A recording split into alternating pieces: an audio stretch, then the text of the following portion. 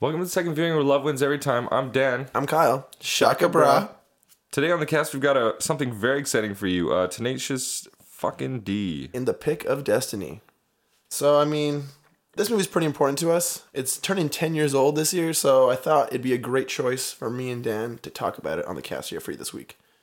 Man, Daniel, how did you get into this movie? Like, we watched this around the same time for sure, back in elementary school. This is an old one for us. Mm-hmm. I think for most people, it's usually it seems to have started with the music, and that's why people sort of love the film.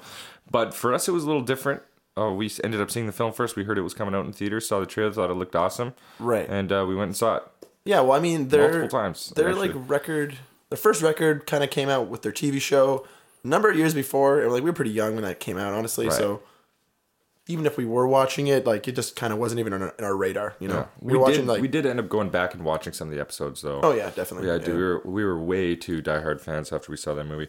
Actually, I kind of have a cool story about the first time I ever saw this film. In our hometown, back in the day, the newspaper would do a contest. Every Thursday, you could call in around 3:30 and potentially win free pre-screening tickets to a movie that week. So I would often call in and try and get tickets. And one week it was Tenacious D. I didn't know what it was, but I was right. I forgot about that. Just trying to get some free tickets, free movie passes. I would check out random stuff from that. So got Tenacious D. Me and my sister went, and I was in love. My mind was blown. I thought this was the funniest movie I've ever heard in my entire life. You brought something up the other day that I think is pretty true, is that our humor was pretty much developed from this movie and Superbad, yeah. Yeah. I agree. I mean, for better or for worse, but, yeah, I mean, this is kind of a bit of a stoner comedy for sure, but I think we were also talking that if you're a fan of Tenacious D, you're definitely kind of, or not even a fan, but if you respond positively to Tenacious D, you're going to really like this movie. Yeah. If you don't like their music, you don't really find Jack Black or Kyle Gass that funny, it might not be for you. Actually, it probably won't be for you, honestly, at all. Really, yeah, 100%. This movie is based around that sense of humor, and well, let's talk about some of those characters. We obviously know Jack Black and Kyle Gass are the main characters, and that's who this movie focuses around. But let's talk about maybe some cameos. There's a lot of great cameos that happen in this film. For example, Dio shows up pretty close to the beginning of the movie. We've also got the guy, Kyle, do you remember his name? He's from Portlandia. Oh, Fred Armisen. Yeah. Fred Armisen is a pretty hilarious security guard in this film. Fred Armisen also has a cool music connection. He was in the hardcore band Trenchmouth in the 90s. Right. Kind of after that, he went into comedy when, rest is history sort of for that. You get a lot of cool cameos too. Amy Poehler's in here. Yeah. Tim Robbins from Shawshank Redemption. Yeah, IMDb. Yeah, I guess he has a bit of a punk rock background, or he's just a fan of the music kind of thing. Amy Adams? Yeah, Amy Adams as Gorgeous Woman. Yeah. There you go. That's good. Jason Segel is Frat Boy number 1. Didn't even notice that. Wow. No idea. Yeah. So that's fun. Yeah, you got Ronnie James Dio. That's probably one of the bigger ones for sure, like you were saying at the beginning. Yep. And then at the end, you got, Dave Grohl as the devil. Right. Dave Grohl was also started as the devil in their music video for Tribute before this movie was made. So apparently, he had a little bit of influence over the album as far as those songs are concerned too. So, this movie kind of works the same way that this show did, in the way that the soundtrack is just essentially songs about what happens in the movie. Kind of tells the entire story of the movie, really. Yeah. And their first album, most of the songs did as well. They were about episodes. They were about skits that happened in the episode, or events that took place in the episode. Yeah. Or they were just about the band, pretty much. Tribute, I guess. I like Kielbasa Sausage. Kielbasa Sausage, yeah. Yeah, that's a good jam. Anyways, one of the things we also should talk about maybe is, what's this movie about, Kyle? Well, you got good old Jack Black. He grows up in a small town. His name's JB. In this, JB, whatever you want to call him. In this film, he grows up in a town, or a household, I should say, where he's unable to rock. His dad does not want him to rock. And his dad is also played by Meatloaf. Right. Which is pretty cool. And I was reading an article about, I guess, Jack Black or New Line Cinema, I'm pretty sure put this film out, was going to, approach Meatloaf about being in the film. He was kind of wasn't too sure who this Jack Black fellow was, or what it was about, or if it was even that legit. But then his daughters apparently were no, this guy is the real deal. You got to get in on this. This is going to be hilarious. And sure enough, ends up being an amazing part. There's some really funny parts, especially when Jack Black is practicing for, some sold out tours for the Kyle Gass project. Yeah. he gets nervous and has some flashbacks of his father like throwing some shade at him, and it's pretty funny. Yeah, so I mean, so essentially, he's not allowed to rock in his household, so he wants to go off to Hollywood because the Ronnie James deal tells him to go to Hollywood The naturally, City of Fallen Angels, yeah. and that's where he finds Kyle Gass, who is doing his own solo thing, working on his solo album, you know. But Kyle Gass project. turns out he's just another, kind of down on his like musician who wants to make it big, I guess, or even not even make it big, just kind of be recognized for being a musician and like doing what he loves. Right, exactly. Yeah, he's just sort of squeezing by, playing on the, like a street performer kind of thing. But how do they, what's their claim to fame? How do they want to have that power? How do they want to, become the best musicians? What is it, Dan? They stumbled across a great secret that is all of the best bands in history, all the best rock bands in history, all use the same pick. And they found that apparently it is the Devil's Tooth, and it's called the Pick of Destiny. Nah. So they end up going to, where is it, Sacramento, I believe, to go to the Rock and Roll Music Hall of Fame and break in and steal the pick. And that's sort of that's the main plot point of the movie. That's the entire thing of the movie. Essentially, this movie it's pretty silly. It's pretty goofy. It doesn't take itself seriously one bit. We got some goofs. We got some gaffs. Yeah, there's a lot of goofs. There's gaffsters for sure. There's Chris and Prank Invasion. There's a lot of good stuff going on here. I think. Shout out to my boy Chris from Prank Invasion. Shaka Bra, real quick. Shaka Bra. I don't know. I kind of took because that's pretty much what happens in this movie. They try to get the Pick of Destiny. They end up breaking into the Rock and Roll Hall of Fame, getting the Pick of Destiny, and they are confronted with the devil, right? Yeah. The devil comes in and says, "You know what? I'm taking my tooth back," and they have a rock off to see, who's going to pay the rent. One of the most, that's probably one of the most memorable scenes of the movie, and kind of one of the best. Oh, definitely. I would say for sure. I like that scene. Yeah, I feel like that's probably the most iconic scene too. You see that scene roll up on the internet every now and then. Yeah. Yeah, it kind of pops up here and there. So then Dave Grohl, plays the devil, and they have a rock off to see essentially if they'll pay the rent, or the devil gets to take Kyle Gass down to hell and be his little Minch. And what they have this interesting way of breaking up the film, which is kind of cool, is they'll show a tarot card depicting sort of what's going on. So, for example, when Kyle Gass is training JB in his infinite rock and amazing ways, there's sort of a little breakup. There's a scene, a tarot card flips over, and it's it says the training. So it's kind of almost broken up into chapters that way. It's kind of a nice break from the scenes. Yeah, I think that's cool too. I guess it probably works well in terms of their shooting style because the guy who directed this also directed the TV series they were in.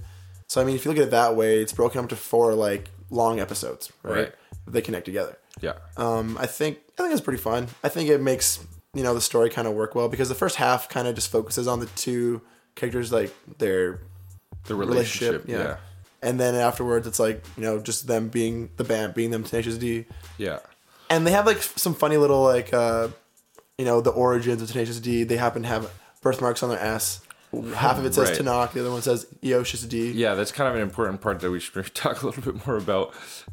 After JB and Kyle Gass get into this big fight over the fact that Kyle Gass was lying to him about a few things, but Kyle Gass pulls out this guitar that he spent the rent money on for JB, and then JB says, "All right, fine, we're gonna work together. We're gonna pay the rent with our rock, and we're calling the band Tanakh."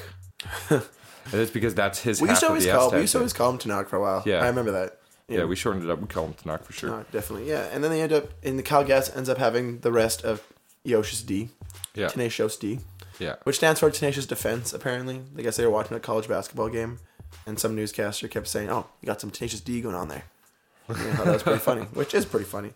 These guys are just like, they don't take themselves seriously at all. I think that's like what is kind of charming about this movie. Like, it's goofy, but there's some really good lines, and there's some really funny lines in this movie. Oh, and the songs are incredible. I mean, long ass fucking time ago in a town called Kickapoo. Yeah, I was gonna ask. Like, I think that's another thing. I guess we were talking last week about the music, which we had at Compton, but like that's more of a direct like portrayal of those characters. Yeah, but in this movie, it's a musical, right? This film is a musical. It has a soundtrack that is meant to fit with the dialogue of the movie, pretty much. Yeah, exactly, and it's comical. It's all comical. Like Straight Outta Compton is totally different that way. I mean, that music was feeling a movement, whereas this is just some good old classic stoner comedy.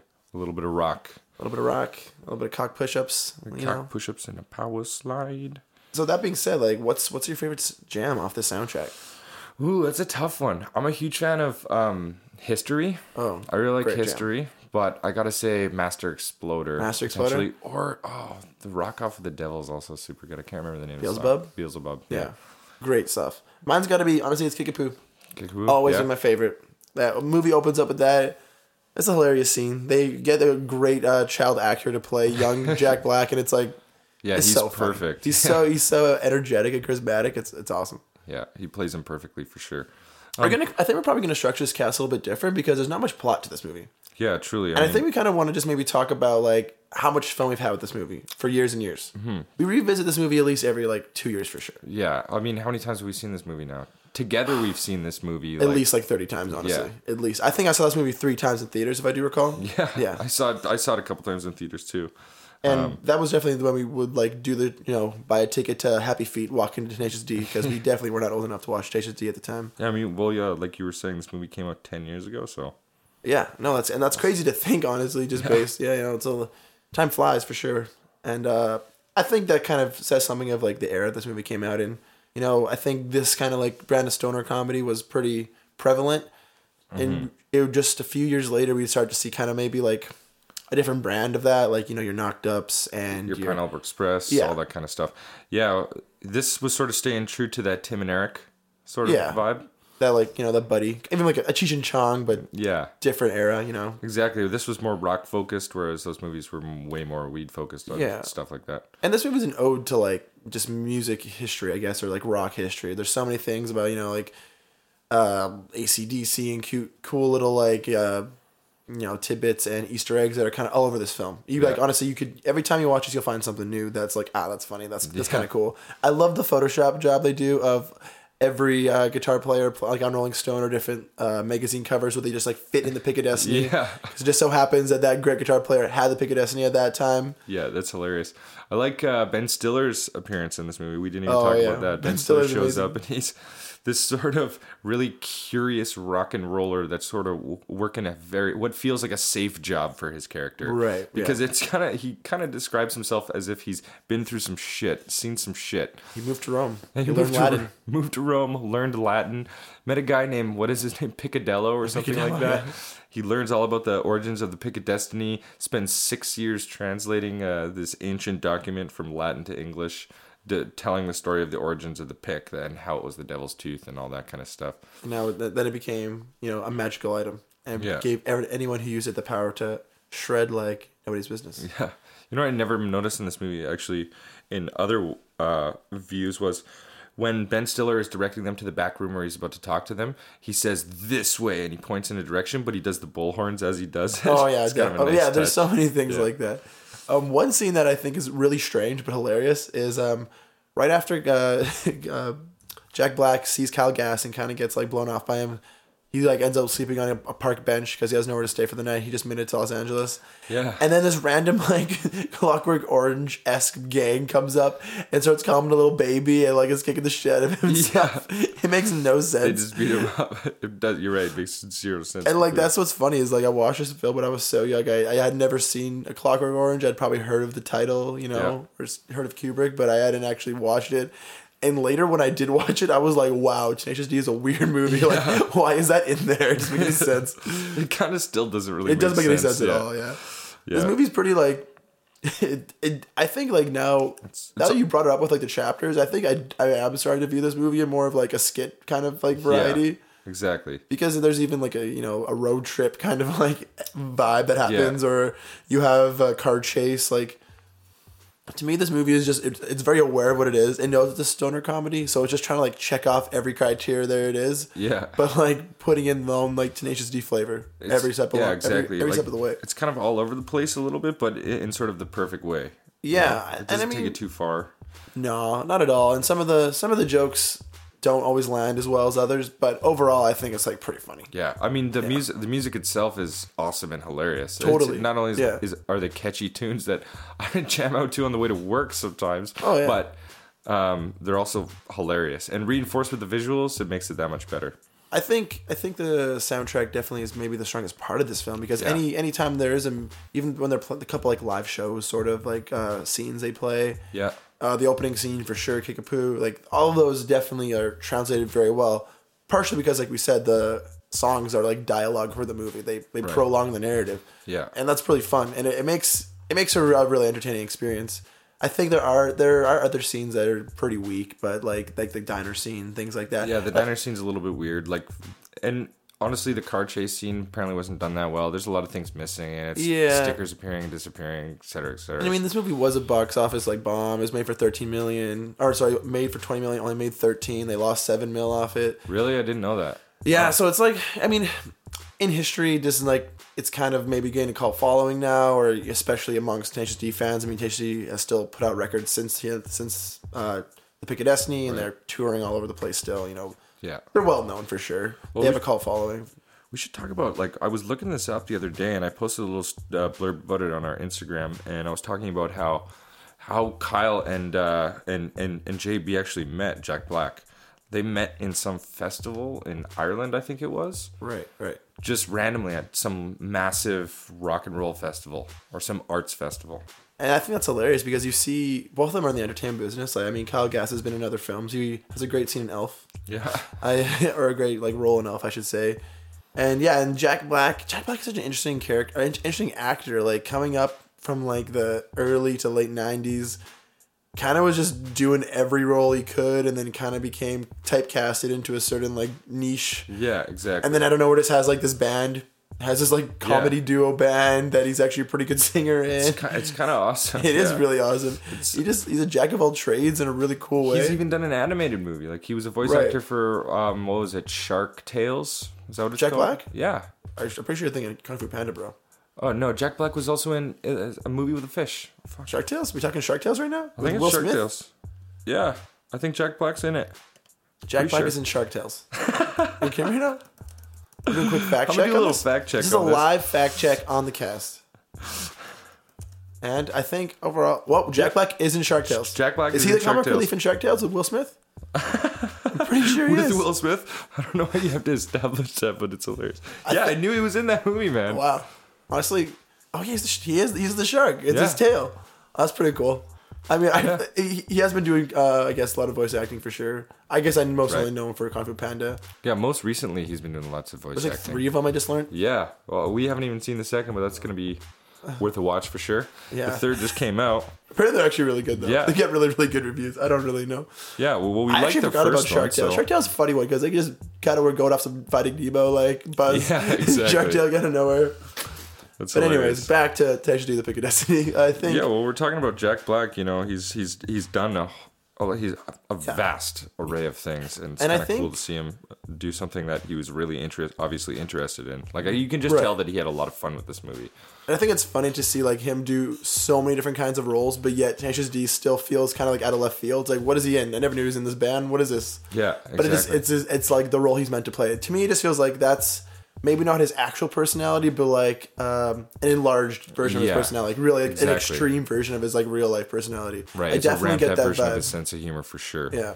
Same with Kyle Gass, I would say, to an extent. You don't really see him much, but you can just really tell that they're having fun the whole time. I mean, definitely. Yeah. Like, you can tell this is a movie they just wanted to make together. Like, could you imagine like you and your best friend just being able to like make a film, just hang out and like go to Los Angeles and like see like all your like rock idols and like make a kick-ass like musical about it? Like, that's pretty sweet. Yeah. You know what's funny is I never really thought of this movie as a musical before, but it is. I just totally. Like, yeah, I don't know why. It's like, you know when you go in the movie theater to watch a musical, like Rent?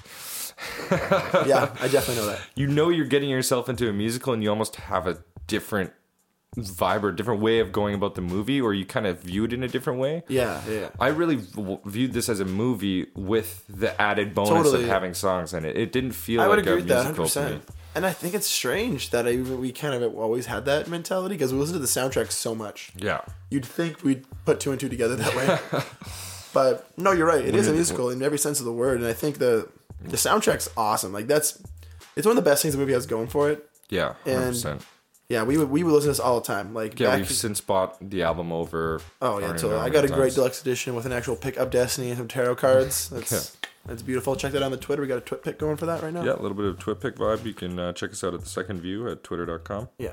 Please also subscribe if you want on YouTube because we're shameless like that. A little shameless plug for you. Anyways, that's Great TV show, by the way. Mid-cast shameless plug for you right there. Let's talk about Kyle Gass because we've talked a lot about Jack Black, but Right. As far as Kyle Gass, do you remember any other appearances he's had in movies recently? Recently, no. Like I said, yeah, Tenacious D actually, the first time they were kind of in the public eye was actually for a Foo Fighters video, Learning to Fly. Oh, really? They're the, what do you call them? Stewardess, I guess, or stewardettes. I don't know. They are on the airplane, kind of like serving food and stuff and drinks at the back, causing a ruckus. And I mean, they're not necessarily like, I don't have Tenacious D's t-shirts on or anything, but they're definitely in the role, you know. I don't know if you remember this, Kyle, but I remember us maybe talking about how Jack Black and Kyle Gass got into a fight at some point, and that Kyle was upset over Jack being more popular than him or being the main guy in the band or something like that. Do you remember this at all? I do. I think that was actually, I think they might have like made that as like a fake thing because they eventually made a video for like their third album, Rise of the Phoenix, right, where they kind of elaborated on that, and I think that was just like they're punking us. It was kind just of a little bit of a skit. It was a goof and a gaff. A little goof and a gaff. Well, I think Kyle, yeah, like you said, he's been in. He was in Elf in 2003. Kung Fu Panda, he's also in. Fun fact. Is he in Shark Tales? He's not in Shark Tales, but he is in Sex Drive. Oh yeah, okay, I remember that now. Yeah, Kyle Gass kind of shows up like randomly. Like I think I feel like a lot of comedians kind of just get thrown around to different projects. If you're hanging out with I feel like you're hanging out with your producer friends, hanging out with your actor friends. You kind of say, "Hey, want to do a bit part really quick?" I feel like that happens quite a bit. Yeah. Especially Jack Black, early in his career, he's in like randomly a lot of things. Yeah, and that's sort of the definition of these guys' careers. They've hopped around, but I think they kind of always stay true to doing things that they want to do. Right. With the band being one of them. Like Tenacious D is probably their biggest fame. You know, well, maybe not Jack Black, but it's... I would say Kyle Gass. Together. Yeah, together, that's probably their... Well, I think it's kind of cool that Jack Black kind of has his identity as himself, but then definitely has a separate identity with Tenacious D. Right. You know, like Jack Black is a notable actor, obviously even performer or whatever on his own, but with Kyle Gass, he's another persona almost.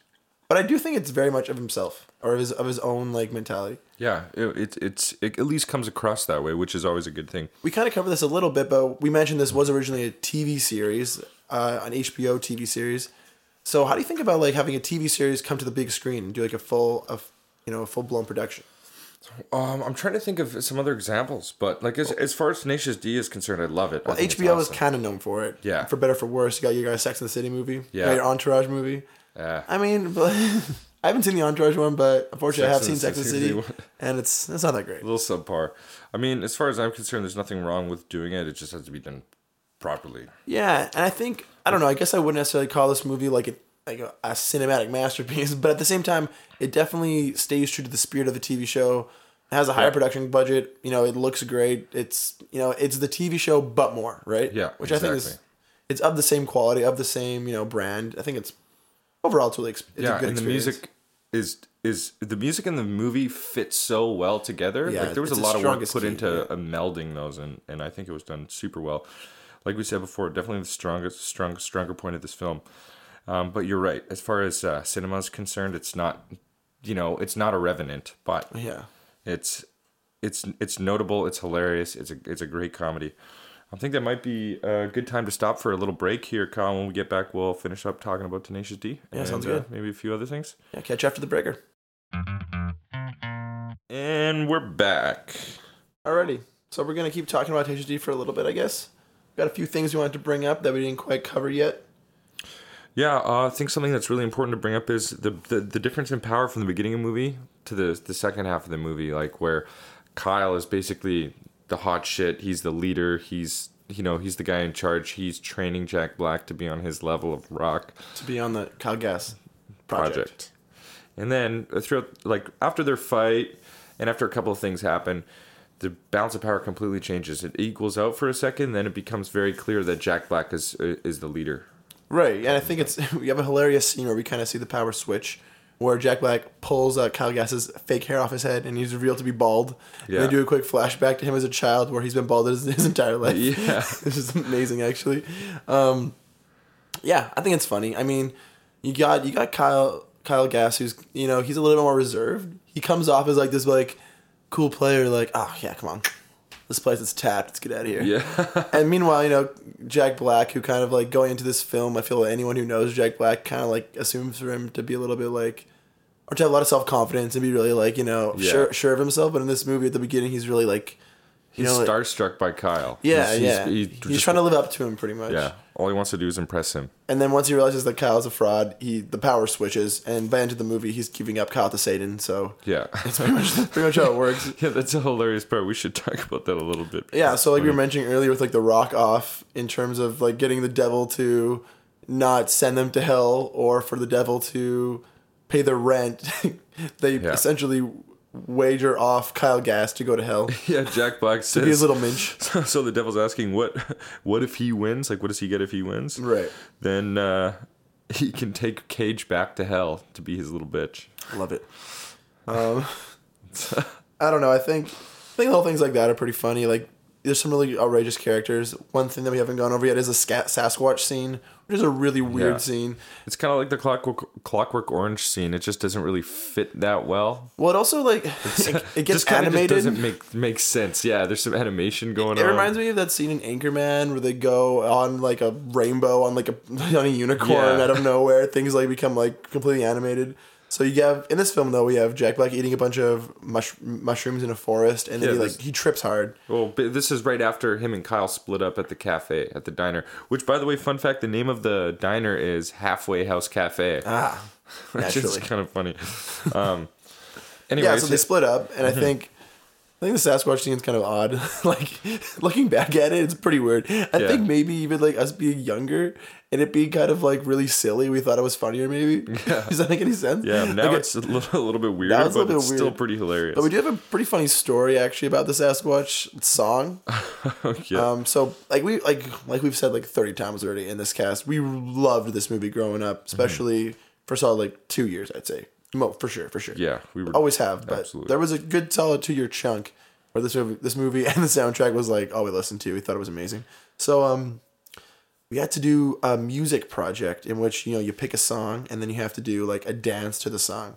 Yeah, we had to do a some choreography. Thank you. Yeah. So it was us and our best bud Isaac. We were gonna, we decided, okay, we gotta do Tenacious D. They're our favorite band. So let's do a song from the movie. And we originally wanted to do Storm the Gates, I do believe. Yeah, but according to our teacher, there was too many swears in it. Which, there's only one, but to be fair, it is motherfucker. I mean, they say fuck in this movie about 106 times. Yeah, that's a count. I think, looking back at it, I get it. But we were like, oh man, that fucking sucks. We just want to do Storm the Gates. We had this entire like Great Lake chase scene planned out for this dance move or whatever. So it broke our hearts a little bit that we had to do Sasquatch. Yeah, I mean, Sasquatch was the only song. Yeah, it's not like it's a bad song, but it's our least favorite song. Yeah, I would agree. It fits, but then again, it's like in the theme of this movie. Like it really fits the scene and where the film's from. Yeah. Like it really makes sense. Out of context, it is. Out of context, it doesn't work. That's probably why it's the weakest song, because out of context, it doesn't make any sense. But in context, it's funny. It's pretty funny. Still strange. Also, but pretty funny. Yeah. Speaking of cameos, we didn't bring this one up, and you really can't tell that it's him. But the Sasquatch is John C. Reilly. Yeah. So from like Step Brothers, Walk Hard, Boogie Nights, tons of stuff. Yeah. Yeah, it's interesting. I think I don't know. I think it's cool that these dudes were able to like just get together, get a bunch of their friends, a bunch of people they looked up to, and like just kind of make a crazy movie together. Yeah. And that's a good example of that. Like he's an amazing Sasquatch. It's a good time. Yes. There's a lot of Sasquatch mentionings too. They like really want to watch In Search of Sasquatch on TV. That's true. There's some Sasquatch undertones through the movie, pretty much. There is kind of this weird sense of like mythos, and like it's always like you gotta get the legend right so you can pay the rent, or you want to take a tiger's tooth, and like there's always every lyric they talk about is always like something mythical or like based on some sort of like.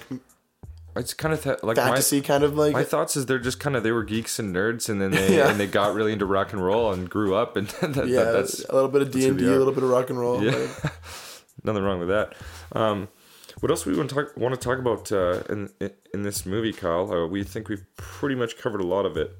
Yeah, I think, there's not a lot of, thematic structure to break down like some of other movies we've talked about on the cast. But I think that's what kind of is important about this movie. I think it's good to kind of just like, take it easy sometimes. Talk about movies you loved growing up. That's what the second viewing is all about. We're trying to check out movies that we loved growing up or we've loved in the past, revisit them and see how we feel. And I think talking about this one has brought back a lot of good memories. When we first watched this just the other day for like, get ready for the cast, watched it together and we had a few beers and we were like, man, this brings back so many memories. Yeah. Like such flashbacks, such nostalgia for sure, which is strange because, we're fairly young dudes. It's kind of weird to already have nostalgia based on something that feels so fresh, like. Yeah, but I mean, and then we looked at the numbers and the film is 10 years old. Like it was 10 years ago. Yeah. Like it's a solid chunk of time. Definitely. It feels like literally just yesterday I was in that theater watching that for the first time and coming, I remember like ran to school the next day and was like, Dan, you gotta see this movie. This movie is hilarious as could be. And yeah, that was kind of history for it, but I don't know. I think it's cool. You don't really get a lot of these passion projects anymore in Hollywood. Like they happen every now and then, but I don't think studios really take chances on people like this anymore. Yeah. Sadly, it shows like this movie was a flop, right? And it's all about the numbers when it comes to that. Yeah, if we're looking at the numbers and on paper, this movie definitely didn't do that well. Yeah, I mean, Jack and Jill cost $80 million to make. Let's just keep that in mind. Jack and Jill cost $80 million and made $40 million or something like that, right? No, I mean like way more than $40 million. It's like Really? It was super successful. People love Jack and Jill. No, I mean like off the top, like off 80 they made. Oh, yeah, like yeah. It grossed 120 or something. They ended up making People 40. like I don't understand, man. How can you 40. get into Jack and Jill? I've seen that I have movie. no idea, but people trust Adam Sandler a little bit too much. I He's in would a movie, trust Jack Black before I would trust Adam Sandler. Same here, 100%. And even Jack Black's shtick kind of gets old sometimes. Like Gulliver's Travel, Yeah. it's not really the greatest film. So, I mean, let's talk about when in 2006, when this movie was released. It was what, in September? I think November, I'm pretty sure. In November. Well, I'm just confused why it didn't get more attention. It felt at the time, to us, it was a big deal. Agreed. 100%. I know, that's weird. I feel like it had a cult following out of the gate almost. Yeah. It almost was like doomed to fail in a way. I think it was almost too niche in a way. I almost think that if they were to re-release it now, it would be huge. Yeah. I mean, they might do a 10-year release because it's not quite November. You never know. We're not too sure about that. Yeah.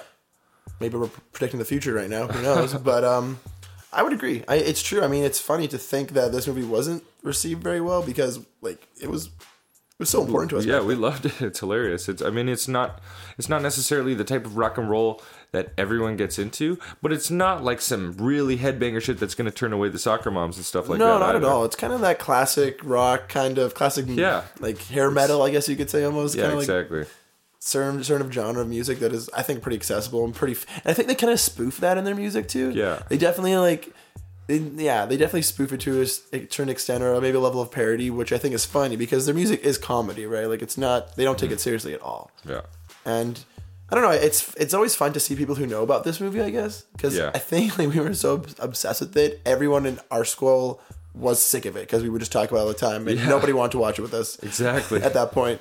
So it's like, actually, like Drew mentioned this film this week, so or a couple weeks back, we're like, oh, we got to do Tenacious D, of course. Yeah. That's a no-brainer, right? We were instantly excited about it. You bring it up, we're like, oh, of course, Tanakh, like, that's our jam, like, for sure. I think there's even a pretty funny story, actually, that I know I'm going to just swipe for Drew here. Me and Drew worked at a summer camp together for a couple of years, and oftentimes, kids wouldn't go to bed, or they'd be loud, they'd be causing a ruckus, whatever. So it was one night. Drew is a fantastic musician. Shaka bra. So he'd often, play some guitar or whatever, sing a song for kids to go to sleep. One night he decides to play, was it Master Exploder? Beelzebub. He decided to do Beelzebub, and essentially half of the staff, the counselor staff, is singing Beelzebub to 10-year-olds. Which, to be fair, is about our age when we went and saw the movie. We were a couple years older, but that's it. That's true, I guess. Yeah, I guess. But we did it. We did it on our own will. We did that personally, and I think it was funny. We were telling the story to some people. How that was at the time it was hilarious, but looking back, very inappropriate. We probably should not have been doing that, but it was kind of whatever. Yeah, and that's how we kind of decided. We're like, wow, how could we not do Tenacious D? Tenacious is a huge part of our lives, and I think, I don't know. This is around the time we started going to films a lot, right? Growing up, this is at least on our own for sure, right? Mm-hmm. This was probably some of the beginning of it. I mean, 7th grade, I would say 7th grade, we started going to movies a lot. Superbad wasn't far off. Yeah, that was our favorite thing to do pretty much at that point. Well, we'd go see 3 movies in a weekend. Yeah. And then that's that was kind the thing to do.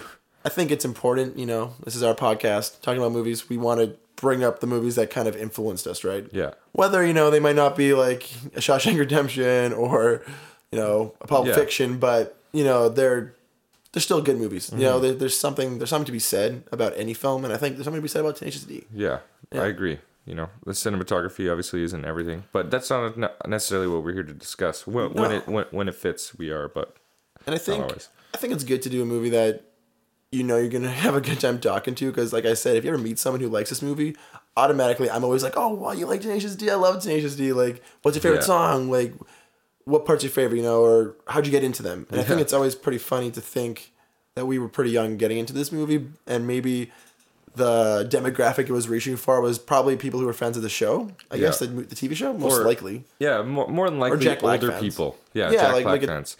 But probably between the ages of 18 and, I don't know, 40. Yeah, I guess most stoner comedies, right? You could say, for sure. Exactly. That demographic is definitely what they're looking for.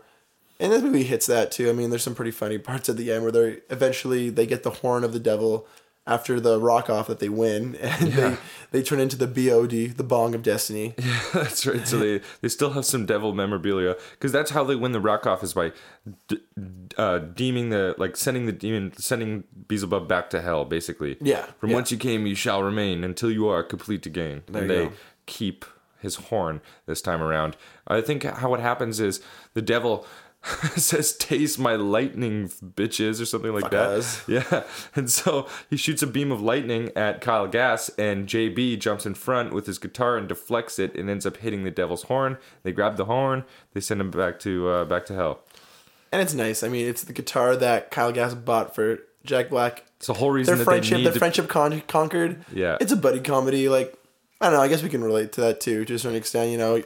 Us and our buddy Isaac would go check out this film, like multiple viewings in theater. It's funny. That camaraderie definitely is appealing. Yeah, what's kind of hilarious and ironic about it is the guitar that he redirects the lightning bolt with is the reason they can't afford to pay the rent. That is very true. So, I always wondered, like, how did the devil pay the rent though? Like, they must have. I don't know. How you go about doing that? E-transfer, man. All right. D-transfer. Yeah. Yeah, and I think this ending of the film kind of, puts Tenacious D in a pretty good light. It shows them what they really are. They're about the music. They're about the rock off. And that's how the movie ends, pretty much. They try to use the BOD to write a new tasty tune. And the credits leave with the Pick a Destiny song, which I think might have been the first song I actually heard before I bought the soundtrack, now that I think about it. The Tenacious... Like the song, the Pick a Destiny. Yeah. I remember being a single on iTunes, picking it up, 99 cents back in the day. Right. For sure, that was definitely what happened, and that was a pretty popular song in like our scope. Like, I think it's kind of funny. They even, we were just listening to some of the Rise of the Phoenix, their record afterwards, where they mentioned the fact that the Pick of Destiny was a bomb. Yeah, and like critics hated it, and they thought the D wouldn't thrive, but they overcame that. Like, the Rise of the Phoenix was a fairly successful record, and I think and they still have it in them. Good, like they definitely have it in them. I mean, comparing old music to the new. They're definitely onto something new, something different, something good. I mean, I'm pretty sure they're on tour right now. They Rise play a lot of Phoenix just came out not too long ago, right? Like it's been a few years. It's been like 3 years. I'm pretty sure. Is it really? It's been a little bit. Oh, wow. I did. They haven't been like that relevant in terms of releasing music lately, but they're definitely touring a lot. I know they play a lot of festivals. They actually came fairly close to us this summer. Yeah, in 2016, they're like this year they're doing a couple festivals, couple shows. Yeah, so they're still together. They're still a pretty funny, like, comedy duo. And you don't get a lot of comedy music anymore. You get a lot of stand-up comedy and that kind of, like, in terms of chart position on Billboard and stuff like that, it's often, like, comedians, like, releasing, their stand-up and whatnot. But, like, it's kind of nice to know that there's still, like, a comedian rock band out there, or, like, comedian or comedy music, I guess. That doesn't happen a hell of a lot, honestly. And, this is kind of one of the reasons this sticks out and says... But they really do care about what they're doing. They like what they're doing. They're not doing it for for the money. They're doing it because they love it. No, and I think it's fun. It's kind of funny knowing that these guys are writing songs, like basically like fart joke songs, like silly songs, but yet they're actually really talented musicians. Like the songs are made fairly well, like, and definitely know how to play a guitar. They know how to play an instrument very well. Yeah, exactly. And it shows in the movie too, right? Like they're the kind of guys who are fans of very talented musicians, very like technical musicians. Right. And I think a lot. I get that a lot in the metal world, honestly. Like people that I know who like heavier music or metal music. I feel like they're some of the best musicians, honestly, because the music they learn from is very technical and pretty hard to learn, rather than just 4-chord progression kind of stuff. Right. It's really about being super skillful. And yeah, you're right. Obviously, they're both super talented musicians. You know what's a hilarious scene? Actually, I just remembered. This is switching up the topic a little bit, but in the movie, when Kyle and JB get separated and then Kyle ends up going to that frat party and they give him a guitar to play and he introduces it as... this is a song I wrote with my partner, my ex-partner now. And he just sings the backup vocals and plays the guitar. It's so funny. The history of Tenacious D. Yeah. Yeah, and they immediately turn him off, basically. Yeah. He gets like 5 seconds in and they turn it off.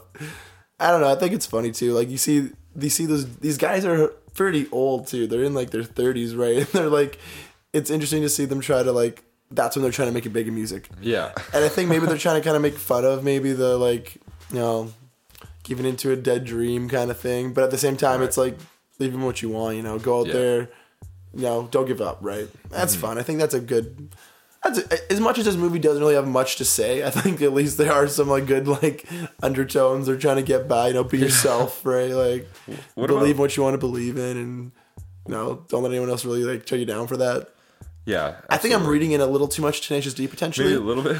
But like, I'm just giving it the benefit of the doubt. I'm just giving it the benefit of the doubt. You know what I want to talk about a little bit? In the beginning, we met that little kid that was singing Kickapoo, right? Right, yeah, young JB. Yeah, like young JB. And, this is where Dio is in that scene as well. Yeah. But think about the time gap from the time that he hops out of that window and he ends up in LA. What's the time gap look like? It's got to be at least 25 years. Yeah. Honestly, that's a big time gap.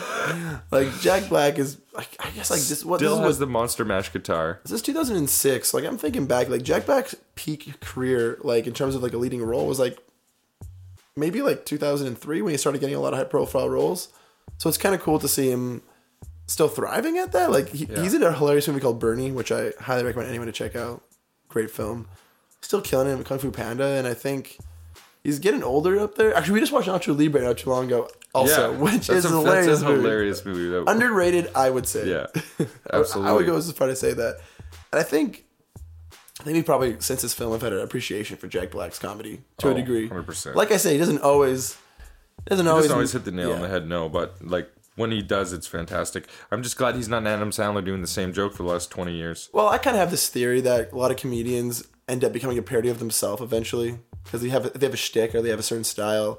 They get comfy with it. Exactly. They get comfy with it. Even like, there's a lot of comedians out there that are kind of in that same genre of like kind of like outrageous like mannerisms and things like that. Like your Jim Carreys and stuff like that.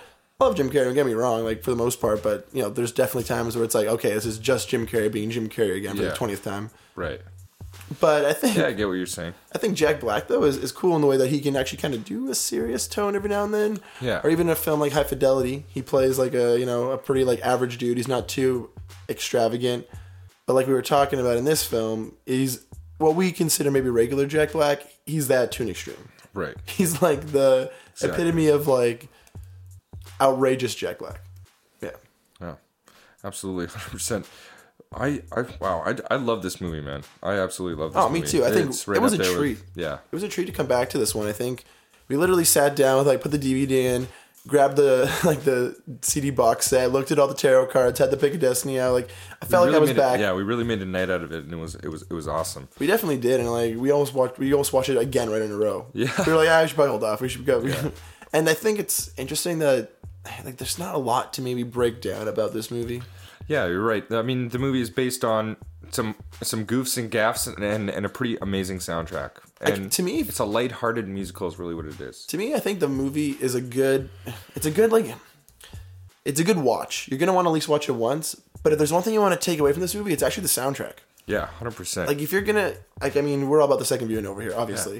Yeah. The repeatability of the soundtrack is what's more important, I'd say, because they're catchy tunes, and they put that visual element of the film in your head rather than having to just rely. Because I think a lot of musicals, they rely on the stage presence and maybe like the narrative being told by the choreography or what's going on. But like the dialogue from these songs are literally the dialogue from the film. What's prolonging the story. You get the entire narrative, really. And you know what? I don't know if it's the same way for you, but when I finish a movie that I'm really begging for more of, I end up going and picking up the soundtrack. Even if it didn't strike me as amazing in the film, I'll go pick it up just because I want more content. And really? So that's kind of, and that's that kind of the feeling. That depends for me. That definitely depends for me, because there's some great movies that have some shitty soundtracks. Like, I see what you're getting at, though. Go out of your way to at least look at it, right? No, I mean, searching for the extra content. It's kind of like if you like a band a lot, you want to pick up their shirt. It's you want more of that. I totally get that. I understand where you're going from. But I think a lot of times maybe studios kind of get a weird disconnect between film and music, because some soundtracks are weird. Or at least the score, like the actual, like the OST can be really cool. Like Birdman has a great original soundtrack. Yeah. That's a good vibe. But yeah, that's basically what I'm saying. I was just looking for more content, and the fact that you could take the movie and play it in your car on the way to work. And there's a few really good songs on the soundtrack that aren't in the film, like The Metal. Yeah, The Metal. And The Government Totally Sucks. There's a deleted scene for that one, which is actually really funny. They go to a gun shop, or like they try to get like firearms kind of thing, and that's when they start saying the government totally sucks. Yeah. It's pretty funny. Like I'm almost curious why they left that out. Maybe it's because it was kind of another filler scene, I guess, maybe. Right. And the more I look at this film, I am starting to look at it as more of a, larger skits, like longer episodes of the show. Right. Like maybe like half an hour episodes put together, like 3 of them put together, kind of thing. Mm-hmm. Yeah. Yeah, it kind of is structured that way, but it works really well. Yeah, it totally does. And it can show in the directorial choices too, for sure. I mean, they are the same directors of the television series and the film. Mm-hmm. And how many songs do we end up getting in the movie? Like, we get 9 of them? Is that right? Yeah, I think there's about 9. There's quite a few, honestly. For an hour and a half, this movie flies by now. Literally, we just watched this again, and it felt like it was over in no time. Yeah, exactly. It's just because we love it. Like, we're literally begging for more content. Yeah, and I think if you are a Tenacious D fan, or even a fan of maybe, I don't know, I guess comedy, I guess. Like, I thought that's kind of a blank statement. Maybe that genre of comedy, Yeah, like, I think early mid 2000s comedy, this one kind of really nails it, and maybe I would consider it a hidden gem in a lot of ways. Mm-hmm. It has a lot of like funny cult comedy like lines that I think could come back, like "Geez Louise, Papa Cheese." I've been saying that for 10 years. I forgot where it was from, and it's from this film. That's hilarious. All right, well, I think this is a good point to end it, Kyle. As always, guys, check us out on Facebook, Instagram, Twitter. Subscribe to us on YouTube, please. We really appreciate that. And we'll catch you next week. Yeah, have a good week. Talk to you later.